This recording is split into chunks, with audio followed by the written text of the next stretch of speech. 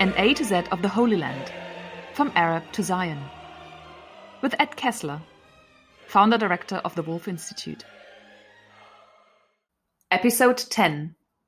J for Jesus. In those days Jesus came from Nazareth of Galilee and was baptized by John in the Jordan. And when he came up out of the water, immediately he saw the heavens opened, and the Spirit descending upon him like a dove. And a voice came from heaven, "Thou art my beloved Son, with thee I am well pleased." Mark 1, verses 9 to 11.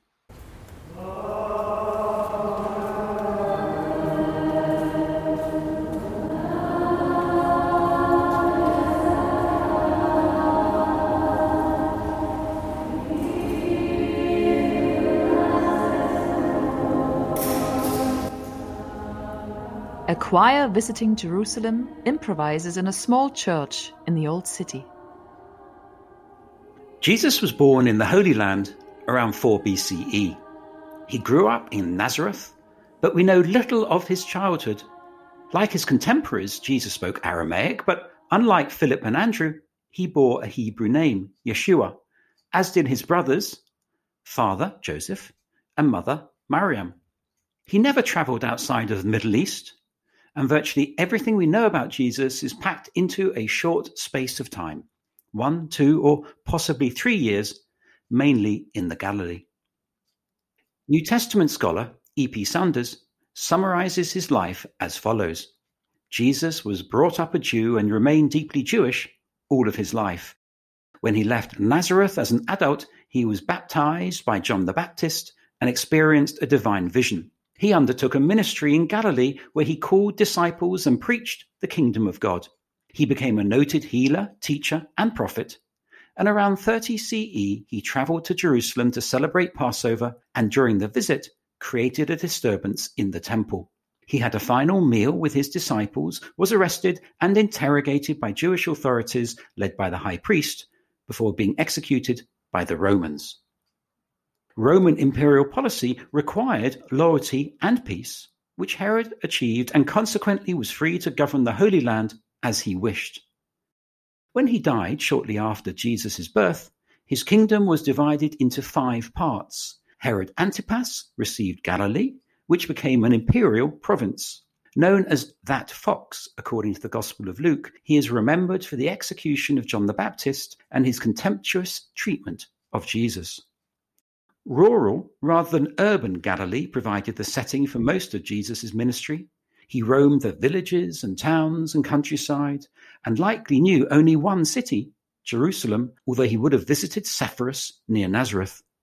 Although Galilee experienced some unrest, the situation there was relatively calm in comparison with Judea, which was a rebellious province governed directly from Rome. Its capital was Jerusalem. At its center was the temple where Jews, including Jesus and his family, came to worship. The Roman prefect and his troops would also come to Jerusalem, especially during the festivals, which were sometimes occasions for civil disturbance. Although the Holy Land was not on the edge of revolt during Jesus' lifetime, there were tensions and outbursts of violence, especially in the capital, and rebels exploited the city's religious setting, as well as the large fervent crowds.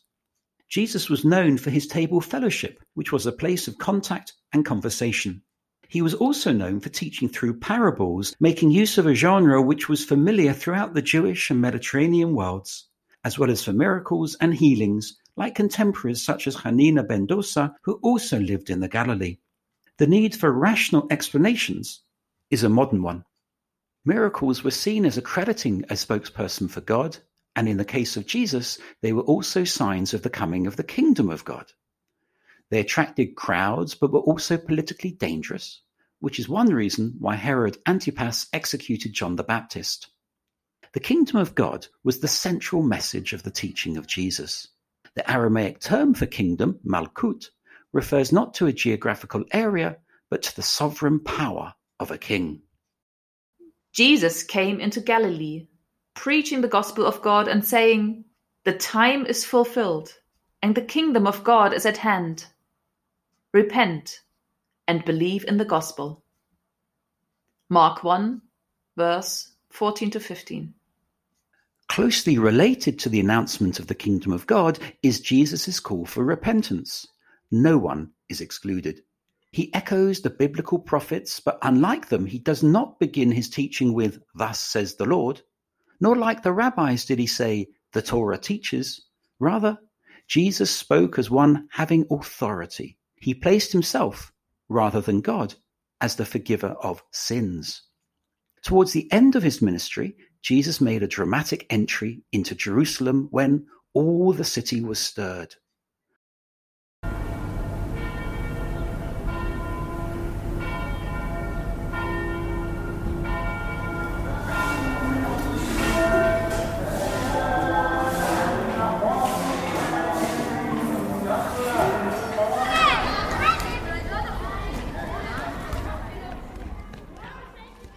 Soundscape of the old city of Jerusalem.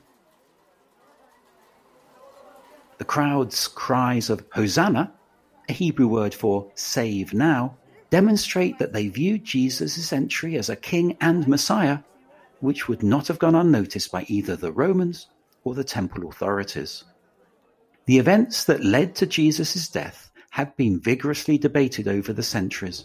In general, the Gospels tend to exaggerate the responsibility of the Jewish leaders and to minimize the role of Pilate and the Romans. The narrators present Pilate as being uneasy about condemning Jesus to death, which is strange because he was known as a despotic dictator, and Luke mentions the Galileans whose blood mingled with their sacrifice. By the time the Gospels were written, the Romans had crushed a Jewish revolt in the Holy Land and destroyed the temple.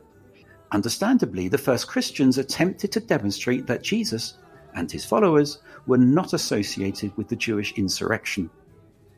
Yet, Jesus' expectation that the kingdom of God would shortly arrive would have been threatening to contemporary Jewish leaders, particularly those associated with the temple. Indeed, Jesus portrayed them as blind guides and told stories of servants becoming masters and the poor becoming rich. These played well amongst the poor, but the leaders did not result in making friends in high places. As for the Romans, it was a simple matter. Had there been an offence against public order that was sufficiently serious to warrant taking punitive action? Was there a threat to their political authority? So, after a brief ministry, the story of Jesus in the Holy Land appeared to have come to an end. Yet his followers experienced him after his death. First Mary Magdalene, and they soon proclaimed his resurrection, believing he would return to establish the kingdom of God on earth. They formed a community to wait for his return and sought to win others to faith in him as God's Messiah, Christ, declaring Jesus to be Lord and the Son of God.